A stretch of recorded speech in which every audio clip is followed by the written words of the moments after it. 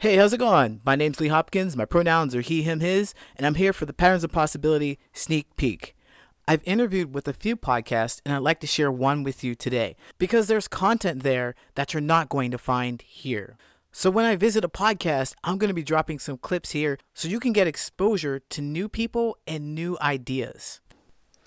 The podcast I want to tell you about now is called Epic Communicators. Now, this is the very, very first podcast I was on back in 2019. I was invited to come on this podcast to talk about my ventures in Toastmasters, where I started visiting 100 different clubs. And I did that for a specific purpose.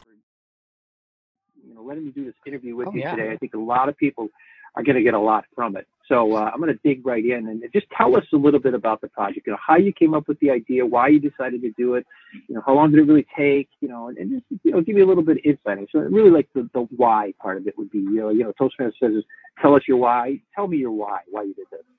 Well, first of all, Greg, thank you so much for inviting me to do this with you.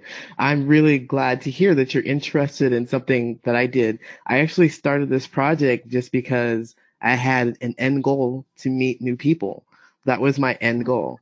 So I moved here to Chicago about 4 years ago, and I came from California, but I have no family here in Chicago or Illinois, period. They're from miles and miles away.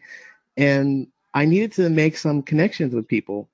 And I looked at Toastmasters as something that I really enjoyed. And the people that I met there are very friendly. This podcast is giving you all the tips and tricks to become a better communicator, period. There may be Toastmasters themes within a few episodes, but it's not all about Toastmasters. That's the important thing to note. If you want to learn good communication, epic communication, then check out this podcast.